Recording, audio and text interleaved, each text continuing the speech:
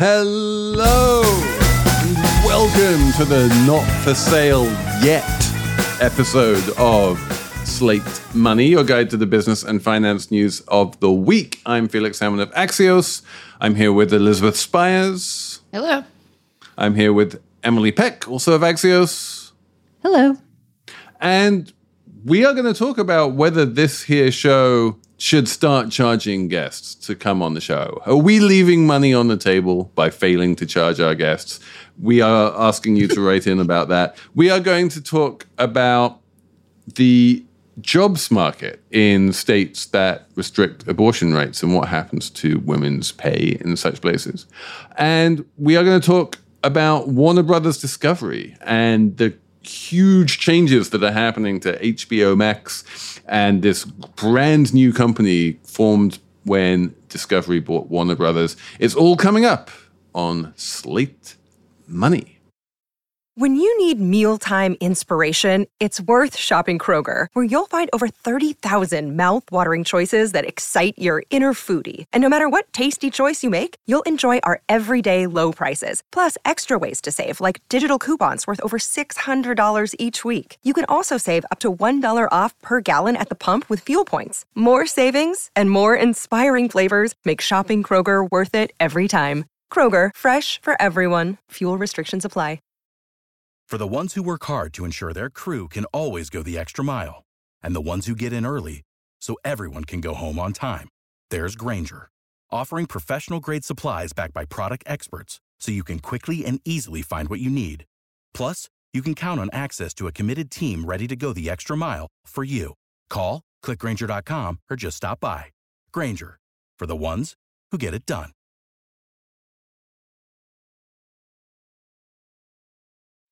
So we still don't know when season 4 of Succession is going to come out. We don't have any fictional major media mergers to talk about, but that's okay because we have a real major media merger to talk about. Discovery has bought Warner Media, which is much bigger than it. But basically the senior Discovery management team, David Zaslav and his boys, because they're all boys, because he's a good old-fashioned, media mogul, are now running Warner Media, and they are making very big changes. We got their first earnings report this week, and there's a whole bunch of news around this. They've canceled a bunch of shows, and they've canceled a big movie called Batgirl, and they've announced they're going to merge HBO Max, which is the streaming service, with Discovery Plus, which is the other streaming service. We don't know what the new one's going to be called. Elizabeth, what do you make of all this? Well, I think this is largely a function of who the CEO is. He's a lot more skeptical about streaming. So his predecessor put a lot of money into it. Now I think companies are backing off of it, particularly because Netflix has been struggling recently, and they tend to be the barometer for everybody else. And I think the key thing here is when you talk about whether something's struggling, whether something is working, it's very hard to tell when you're putting a movie on a streaming service, whether it, quote unquote, has earned its money back, whether it's earned out, whether it's made a profit, anything like that. With theaters, it's a lot easier. If I spend $100 million making a movie and then it makes $200 million in theaters, I'm like, oh, great, I've made money. If I spend $100 million making a movie and then put it on a streaming service, trying to work out whether it's quote-unquote made money in the context of just millions of people paying $10 a month is much harder. And the way that people ultimately decided these things, especially Jason Kilar at Warner Media, who was the old guy who was running things, was, well, what does it do for the stock price? When Disney made that big pivot towards Disney Plus, their big streaming service, which totally outperformed expectations, Disney stock went through the roof. Netflix stock, historically, as we know, has done incredibly well. And one of the things that Jason Kilar wanted was for his stock price, insofar as you could measure such a thing, to similarly go up because streaming was valued very highly by the stock market. And then, of course, now we've seen this big decrease in the multiples that these streamers are being valued at in the stock market. And David Zaslav is nothing if not a financial engineer, bean counter type. He really reiterated over and over again on the earnings call this week that he's all about making money for shareholders. And if the shareholders don't want streaming, and it looks right now that shareholders don't love streaming, he's going to do other things. Yeah, and I think it's also, if you pull back and look at this news sort of in the context of the movie business versus streaming, it gets really interesting because it wasn't that long ago where we were talking about, will anyone go to the movies anymore? Like, what's going to happen? Everything's going to be streaming. And I mean, if you take Zaslav sort of at his word here, and there was some commentary to suggest he really doesn't have much of a plan, but he did say things like, that's why people got in this business to be on the big screen when the lights went out, and we're going to lean into actual movies in theaters. And, you know, the Batman did well for Warner Brothers, so you can kind of understand why they wouldn't want Batgirl, and this is a generous interpretation, they wouldn't want Batgirl, which is one of the movies they canceled, to be just released on HBO Max. Like, releasing superhero movies on streaming, to me, doesn't make a lot of sense. Like, the whole movie business now is about superhero movies on big screens, you know? But Disney Plus has kind of really pushed that aggressively. They have this extended Star Wars universe where they have all manner of, you know, Star Wars-y stuff going on streaming only. And I guess we can argue the toss about whether Star Wars is a superhero movie, but I'll say it is. Yeah, Disney releases these big blockbuster movies. They own Marvel, so whatevs. On the big screen, and then on Disney Plus, you go and you watch these like secondary shows. So it's like a clear strategy where I feel like Warner Brothers was just like, with the movies, was kind of just winging it and putting things out on streaming. And maybe it didn't actually make sense. So, well, I mean, what Jason Kilar was doing, and he's like out now, and David Zaslav quite explicitly threw him under the bus. What he was doing is he took advantage of the pandemic to get rid of the windowing. He would still release movies in theaters, but he would release them on HBO Max at the same time. And that was a great way of getting subscribers for HBO Max, because you would say to yourself, you know, I can spend $20 going to the movies, or I can spend less than that to subscribe to HBO Max and then get all of this other stuff for free. And so that was his way of getting a huge number of subscribers for HBO Max. And it actually worked. HBO Max subscriber numbers under Kilar massively exceeded expectations. But it does look as though Zaslav is less focused on subscriber numbers as like the be-all and end-all. Which makes sense in these times where I feel like the strategy of simultaneous release, is that what it's called?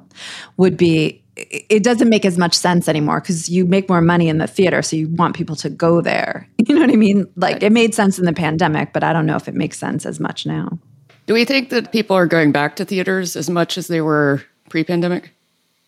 They're certainly going back for what's known as the tent poles. So Top Gun did really well, and I think Nope is doing really well. It's not clear that they're going back for the cute, like, Duplass Brother movies or something like that. I think that in order to get people out of their homes and into the theaters, you need an actual event. And Everything Everywhere All at Once is kind of hopeful that people will go back for smaller, slightly more experimental movies. But even that was a pretty big screen experience. I can't think of a small, intimate film that has done well in theaters post-pandemic.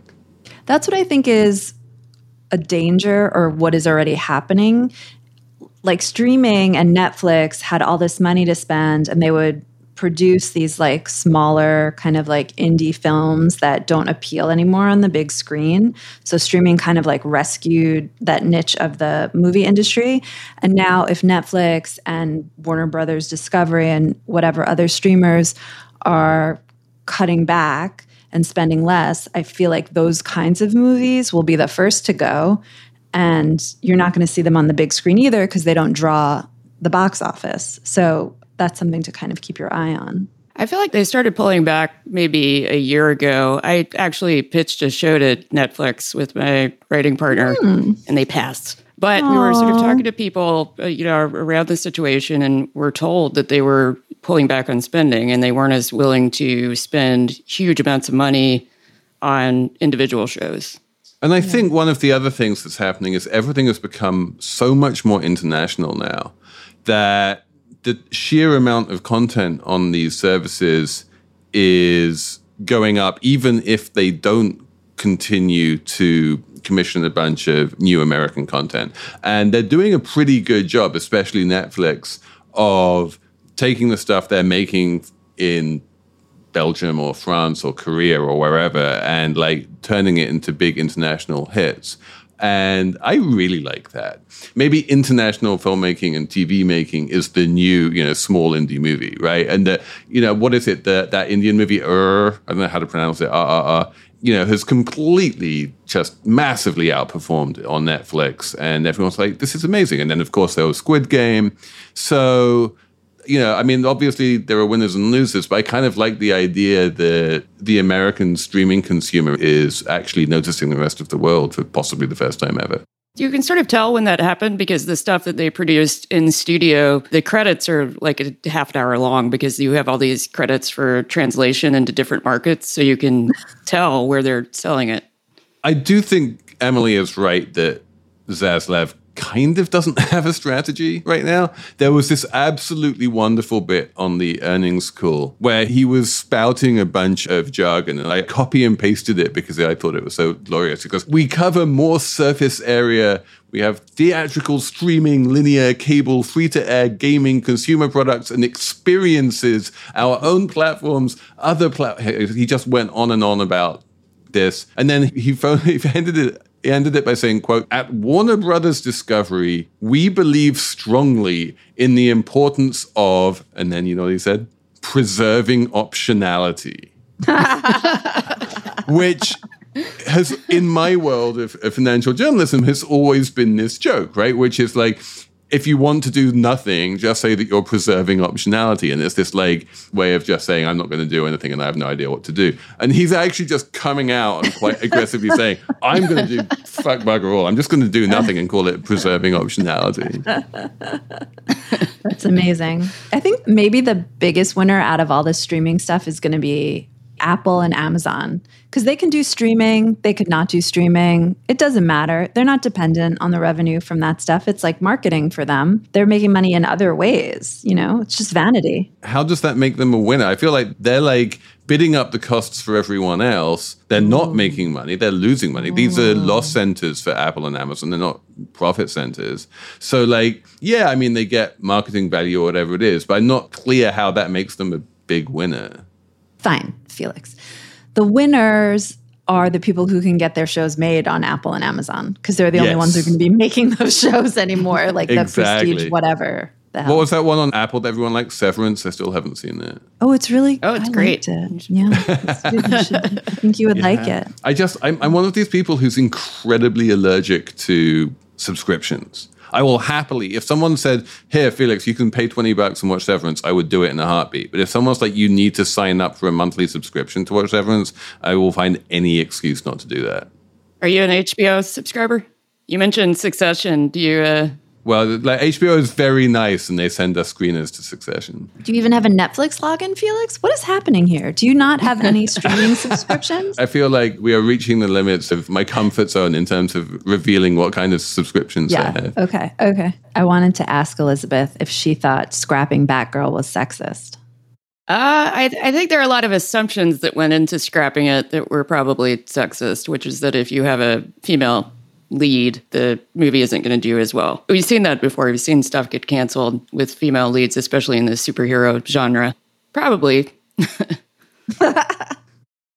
Apple Card is the perfect cashback rewards credit card. You earn up to 3% daily cash on every purchase every day. That's 3% on your favorite products at Apple, 2% on all other Apple Card with Apple Pay purchases, and 1% on anything you buy with your titanium Apple Card or virtual card number. Visit apple.co/card calculator to see how much you can earn. Apple Card issued by Goldman Sachs Bank USA, Salt Lake City branch. Subject to credit approval. Terms apply.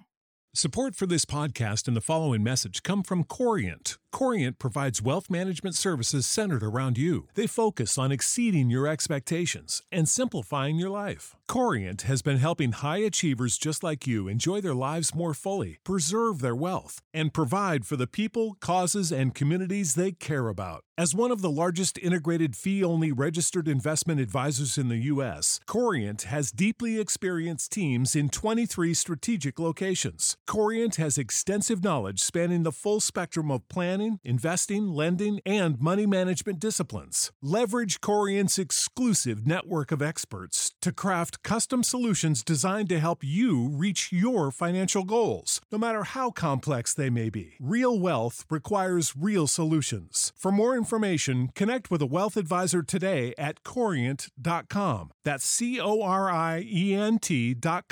Corient.com. Hello, I'm Imi Harper. On the Slow Newscast from Tortoise, I tell the story of how a Hong Kong billionaire was silenced. I got bombs thrown into my house. I got people came here, ransacked my computer. And I got people threatening me. I got this and that, but I'm safe. And what it reveals about the freedoms Hong Kong no longer enjoys. Listen to Hong Kong's rebel billionaire on the Slow Newscast, wherever you get your podcasts.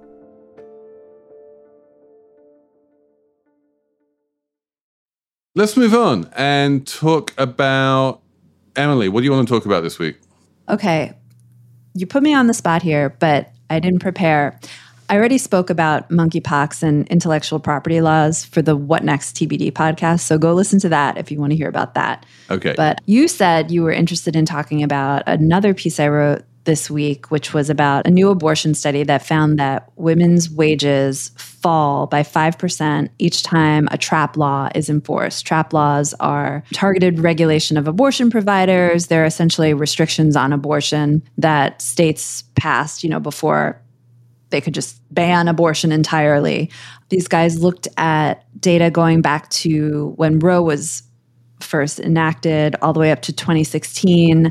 And they basically looked at all women of childbearing age in the country. The stark conclusion was wages fall. Yeah, it's an amazing natural experiment, right? Because you can see that TRAP laws are introduced at different times in different states, and you can compare women's wages in those states to women's wages in states where they didn't happen. And this conclusion, I mean, I color myself relatively jaded and cynical, but it shocked me, honestly. Like, I was like, wow, 5% is a big drop in wages, just because of these laws. And I was kind of interested that it hasn't received higher play, because I think people don't naturally associate these laws with, they understand that it might make it harder to go to work if you have a kid who you didn't want or something like that. But the idea that even if you don't have a kid, then your wages might be lower. That's wow. It sort of makes intuitive sense to me, because my impression is that the redder the state is, the poorer it is. I mean, that sort of bears out at least a lot in the Southeast. So when wages, what's the driving factor there? How is it causal, I guess? Well, they didn't really tease out. So they looked at all women of childbearing age, right? And then it was an average that wages went down 5%. So, it might be that women who wind up having children are the ones that are seeing the most wage loss, but it's unclear. And I spoke to another economist, Kate Bond, at Equitable Growth. It's a think tank. And she's done similar kinds of research. And she thinks that when there are these restrictions in your state, that women just their ambitions are curtailed. And I kind of went back and forth with my editor about including this in the piece. But it's a really, really interesting way of thinking about it, even when women aren't, forced to give birth or anything. If they're living somewhere and they know that it's possible that, if they get pregnant, they're going to have to carry the baby to term, maybe they don't decide to go for the PhD or go to medical school or take a job with worse health insurance. Or she's done research that's shown in states with TRAP laws, there's more job lock, like women don't switch jobs as much. So it's sort of interesting. And I was thinking about it in the context of we know that the children of wealthier people are more likely to take risks in terms of entrepreneurship, because you just have that kind of like safety net that you feel, and a culture and a lifestyle and just a grounding in that kind of vibe. So you like feel like you can take a risk. And I think maybe what's going on, besides the obvious, like if you are forced to have a child, your career is not going to turn out the way you wanted it to.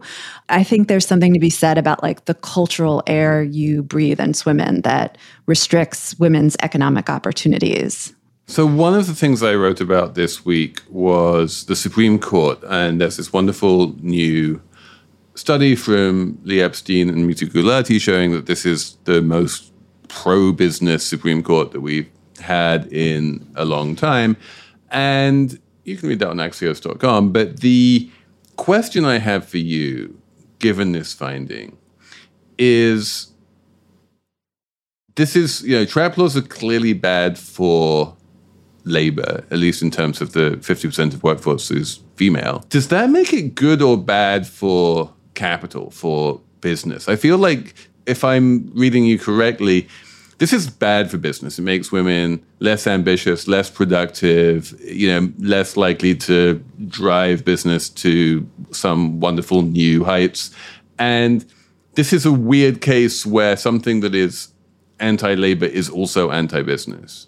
Yeah, I mean, even pulling back from like, what does it mean for half the population? It does mean lower labor force participation, which means fewer workers to choose from, which means you have to pay workers more. And we're like literally living through that right now, right? So that's crazy that you can have a situation where wages go down, but employers still need to pay workers more, which is very counterintuitive, but I do understand that. I think it goes back to what Emily was saying about the cultural air that you breathe. In a lot of places where this would affect women the most heavily, you have very sort of retrograde ideas about women's role in the workforce. So a lot of employers consider, women in the workforce disposable. And a lot of them are in political environments where now there's a lot of pressure to, not so much to kick women out of the labor force, but to make them stay at home. I mean, that's something J.D. Vance in particular has been very vocal about, the fact that he thinks that women should be at home raising children.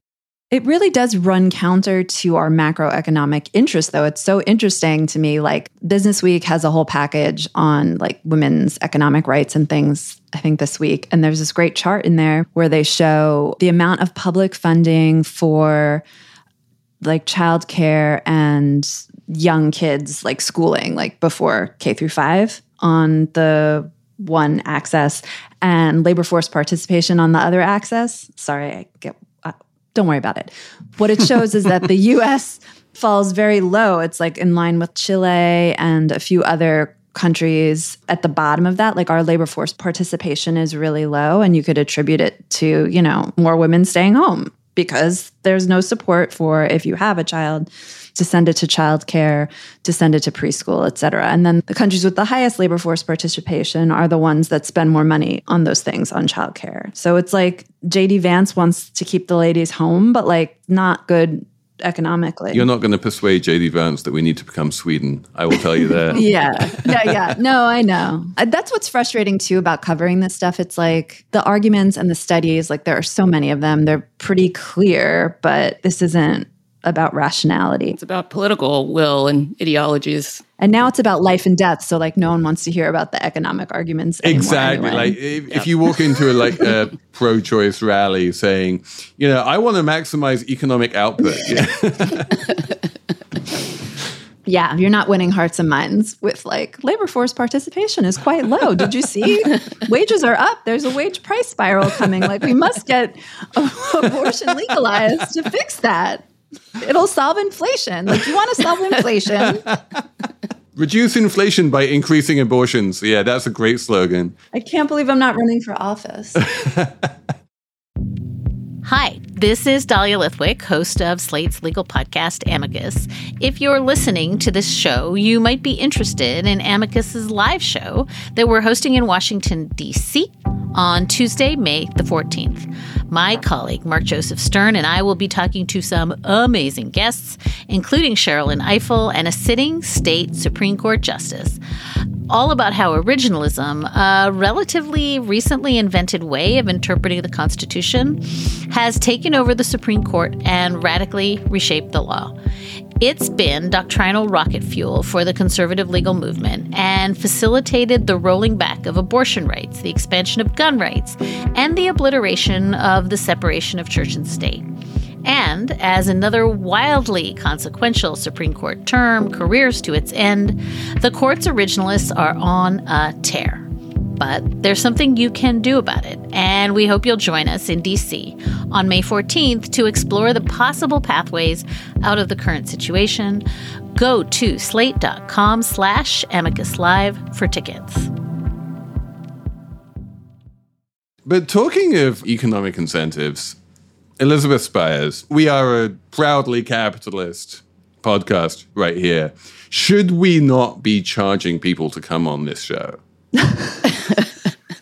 So Felix is referring to, there was a Bloomberg piece this week about podcasts charging guests to appear on shows and not disclosing it. So at the high end, there's, I believe, Dave Asprey, self-described biohacker guy who's responsible for Bulletproof Coffee, I believe, charges $50,000 to have guests on his show. And so, to be clear, some of these people do disclose it, but the disclosures are very weird and it's not clear what they mean and they can get buried at the end of the show. But like the fact, I mean, whether you disclose it or not, it's still like, wow, people are getting paid to go on shows, which is kind of interesting, but it makes economic sense to me. How? Like, well, I mean, podcasts make money this way, so. So like, number one, it's a great way for the podcaster to make money. But number two, there is a vibrant world out there of, I don't know how to put this, sort of small business entrepreneurship type podcasts where the idea is that the guest is someone inspirational and you listen to the inspirational story of this successful guest and you think to yourself, wow, that has inspired me to go out and make lots of money myself. And I have learned from their mistakes or their successes or whatever. And now I too can go out and make lots of money.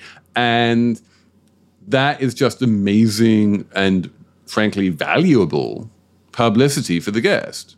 That assumes, though, that the content is not absolute crap. And also here, I think we should say guests do not pay to be on Slate Money. I mean, I'm now like reconsidering this policy because I feel like, why are we leaving money on the table? Emily, explain to me from a sort of media ethics point of view, what is the good reason for us, if we do have a guest, not to accept a check from that guest? Well, if a guest is paying you $50,000 to interview him or her, maybe so just typically maybe just like $5,000. I don't know. Maybe Slate Money isn't that don't popular. sell us short, Felix.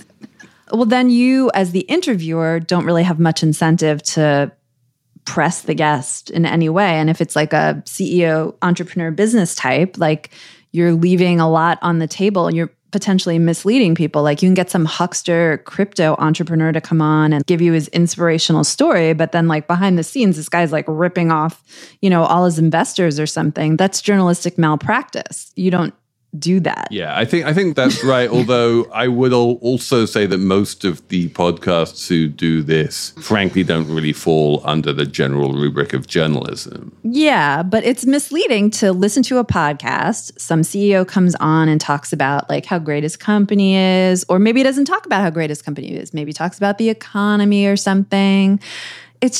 It's misleading not to, it's advertising. Companies pay podcasts to advertise on the podcast, and this crosses the line. Okay, right? so this brings us back to Elizabeth's point about disclosure, right? We have ads on this show, they're disclosed.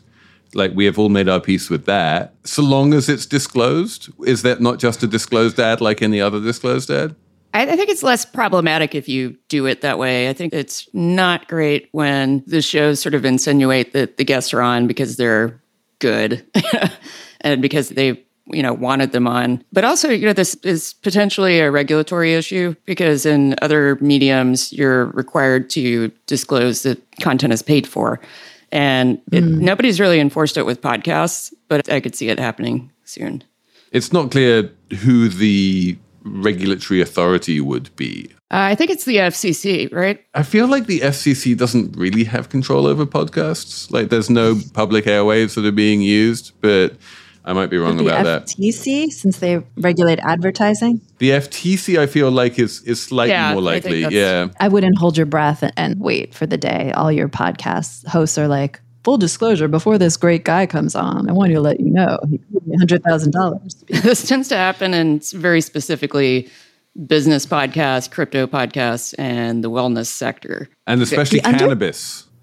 Really? Yeah, cannabis is big for this because it's any of these places where you have companies that are trying to break through in a crowded field. And crypto is one of those, cannabis is one of those. And anything you can do to try and get the attention of people who are in that field and care about the field. So if there's a cannabis podcast that everyone listens to, you really want to be on that cannabis podcast and it's worth money to you to be on it. Yeah, I mean, it's the gold standard for companies is earned media. That's when, people like Felix or Elizabeth mention your company or your CEO and you didn't have to pay them to do it. And it seems really natural. That's like money in the bank. It's so much better than any ad you could buy. Like if someone just talks about you in a news story. So this is how companies get around that. It looks like earned media, but it's totally not. But earned media isn't free. Let's be very, very clear about this. Like one of the things that is happening here is that companies are just paying podcasts directly to get on their shows instead of paying just as much money to PR companies who then get them on the shows. That's true. Interesting. I will say I have a former client that was a CEO of a cannabis company and asked me to try to get him on podcasts. And this is where I first learned about this because there were some podcasts that would charge you to even apply to be a guest on the show. And he very specifically wanted to be on podcasts because he wanted to talk about why the FDA should regulate cannabis. And I asked him, well, what about cable news? Is there anywhere else you want to be? And he said, no, because it's a complicated issue and I don't want to talk in sound bites. In a podcast, you can really go into depth on things. And I think that's true, but I think that's part of the reason why people find it so attractive. If you can get your CEO on podcasts, it's like a 30-minute ad. It's not, fleeting. Yeah. So I want to ask you guys, Slate Money listeners, should we auction off a slot on Slate Money to the highest bidder? I'm kind of fascinated to see what would happen if we even tried. Can we turn it into an NFT somehow after we do that? Exactly. We're going to mint an NFT because all sales gimmicks need to be Web3 these days. We're going to mint an NFT, and the NFT will give you the right to appear on Slate Money, and then we're going to auction off the NFT to whoever will pay the most. Is this the world's worst ever idea, or is this just a terrible idea? Email or is us it a on genius slatemoney@slate.com. Or is it a genius idea, and we should totally do this because it would be hilarious? You could pay me $50,000 to appear on Slate Money. Same. To be clear. I will take it. I would do it for We'll less. take it. Yeah. Like 25. Split it. Yeah. Let's have a numbers round. I think I am going to start this week with 528,000, which I feel like we really ought to mention in this show about the business and finance news of the week. Emily is nodding. 528,000 is, Emily? Jobs added to the U.S. economy in July.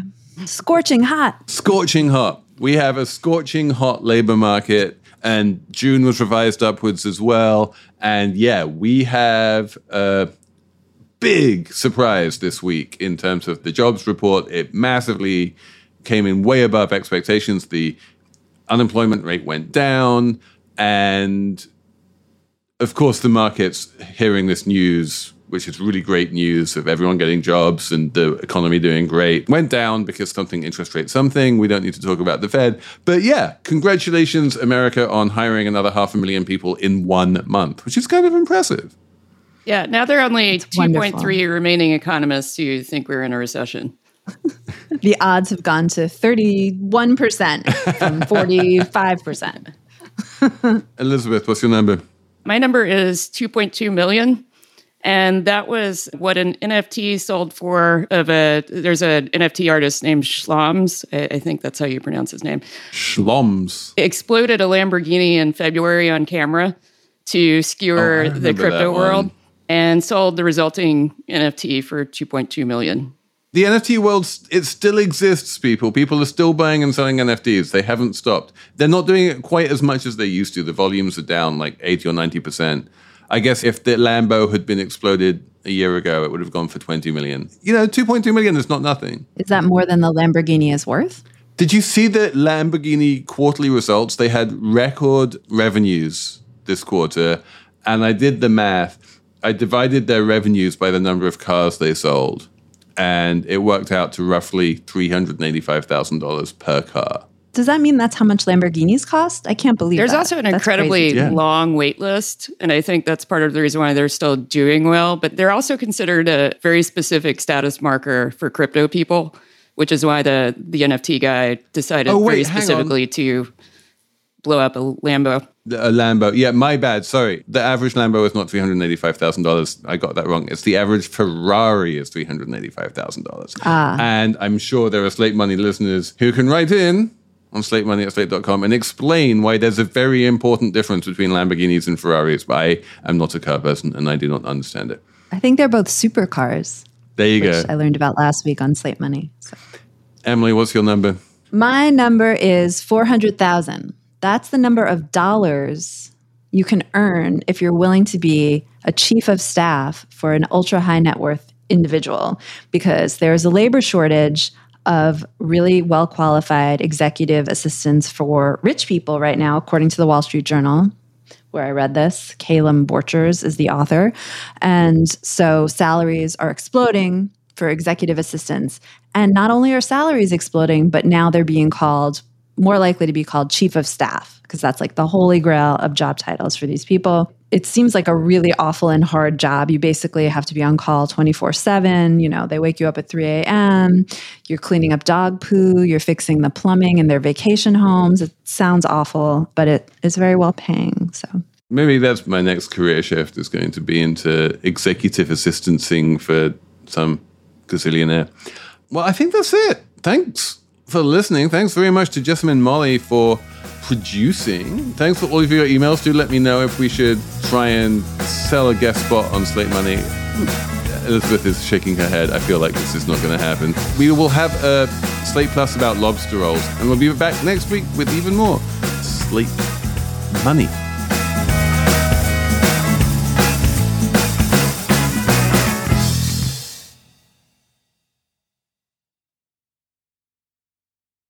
It is Ryan here, and I have a question for you. What do you do when you win?